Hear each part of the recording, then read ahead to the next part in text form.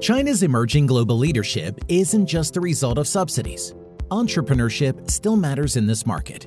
By Mihai McAvey, an audio Mises Wire narrated by Millian Quinteros. China has become a global leader in the electric vehicles EV sector, and Western governments are worried that its comparative advantage will become entrenched. Once again, mainstream pundits blame China's success on government subsidies and unfair competition. This is just a pretext to argue for more government support in a sector which, from the very beginning, has not been driven by genuine consumer demand, but by a political green agenda. China leads in the global EV race. About a decade after overtaking the U.S. automotive market, China has become the world's largest EV market and producer. According to analyst forecasts, domestic EV sales are expected to surge to about 8 to 10 million cars in 2023, up from record sales of 6.5 million in 2022. This exceeds by far sales of nearly 3 million electric cars in Europe and 2 million in the US. At a global level, 7 out of every 10 electric cars are sold in China, which also boasts one of the highest market shares of EV in total car sales.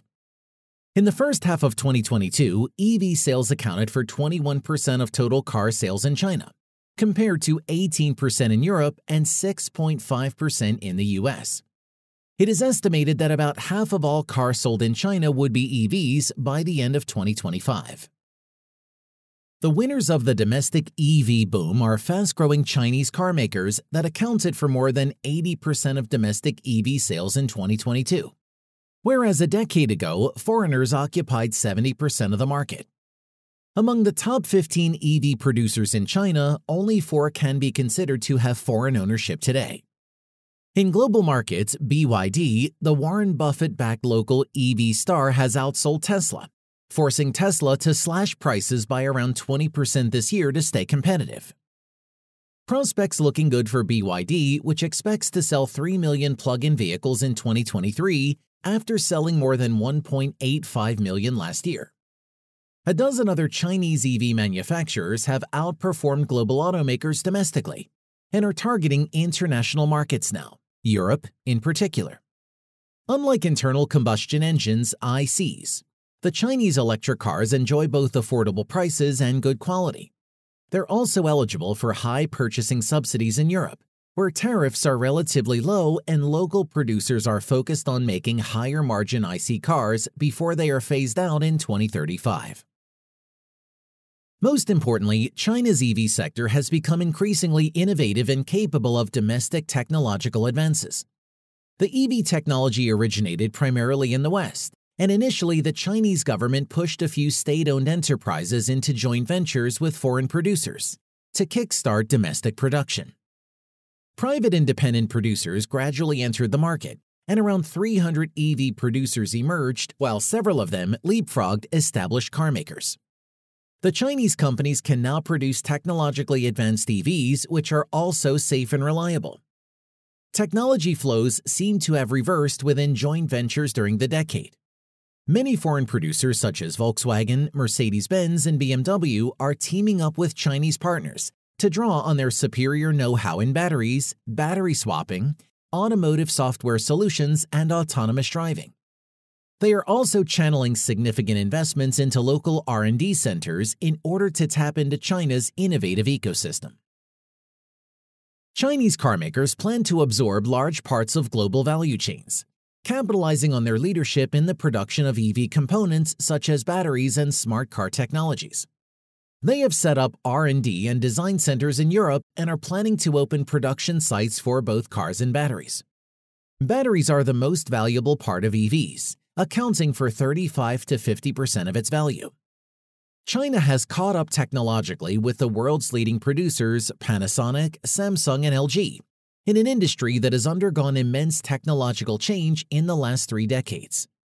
Today, 6 out of the 10 largest global battery producers are Chinese, with about 60% of the global market share, with CATL 37% and the carmaker BYD 13.6% in the lead. Internet and tech giants like Baidu, Alibaba, and Xiaomi have also entered the EV market, bringing digital solutions and almost halving the car development cycles to 2 or 3 years. Supported by them, the Chinese EV carmakers have converted cars into smart devices on wheels, catering to the specific taste of Chinese consumers. What is driving China's EV success? Most analysts concur that the Chinese EV sector would not exist at all without substantial government support. In only a decade, the EV sector took off, helped by central and local governments. Some measures stimulated car demand: purchasing subsidies, favorable tax treatment, and tightening of emission standards, while others targeted supply: R&D subsidies to producers, public procurement, mandatory joint ventures for foreign carmakers, and import tariffs. But few analysts admit that the Industrial Policy 101 approach yielded suboptimal results despite its huge fiscal cost. The Chinese government spent about $60 billion between 2009 and 2017 to jumpstart the car sector. Almost $37 billion went toward consumer subsidies, representing a whopping 25% of total EV sales over the period. Although EV firms mushroomed to more than 300, only about 15% of them were actually manufacturing high-quality cars. The majority could not reach the production stage and probably entered the market mostly to benefit from generous subsidies. Ironically, independent producers such as BYD, Geely, Chery, Xiaopeng, and NIO emerged as the most successful EV carmakers, and not the pampered state-owned enterprises. In 2016, Beijing changed course and moved away from the subsidies regime to a more market-based one in order to stimulate competition. Direct price subsidies were phased out and the government's support shifted to building charging infrastructure. Beijing introduced a credit-based mechanism similar to the carbon market, which allows carmakers to sell surplus EV credits to other companies. This is also how Tesla managed to turn profitable in 2020 to 21. But the most important step was to allow foreign EV manufacturers to enter the market with wholly owned enterprises. The entrance of Tesla has been a game-changer for the industry because it pushed the Chinese manufacturers to design EVs with smart driving features from scratch. In the same way China's massive subsidies were not the recipe of its EV success, the West is not a newcomer to the interventionist game. Western government support to EV producers in terms of loans, grants, tax rebates, and generous consumer subsidies has been as comprehensive as China's. They even went further by setting targets for phasing out IC cars. The only difference is the scale of government funding, which set China apart. But instead of realizing that China's oversized intervention was flawed, Western pundits regard the EV race as a proxy war between the West and China, which calls for more government support. The U.S. government announced a China-like $174 billion program to accelerate the transition to EVs, part of its gigantic Inflation Reduction Act. In turn, the European Union fears that the U.S. subsidies will lure away green tech from Europe, and Europe plans to respond by beefing up its own generous green subsidies and relaxing state aid rules. This threatens to unleash a green subsidies war across the Atlantic. It is hypocritical to blame the current splurge of subsidies to the EV sector on China. The West has driven the green global agenda, and the development of the electric car sector is not hampered by unfair competition from China, but by insufficient market demand for EVs.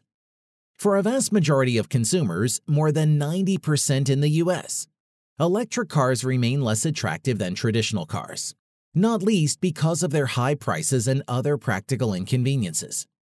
This is also why established Western carmakers are still focused on producing more profitable traditional cars despite the governmental push for a green agenda. And make no mistake, even in the emerging green EV sector artificially revved up by government decree, the global winners will not be determined by generous subsidies but by unhampered market competition. For more content like this, visit Mises.org.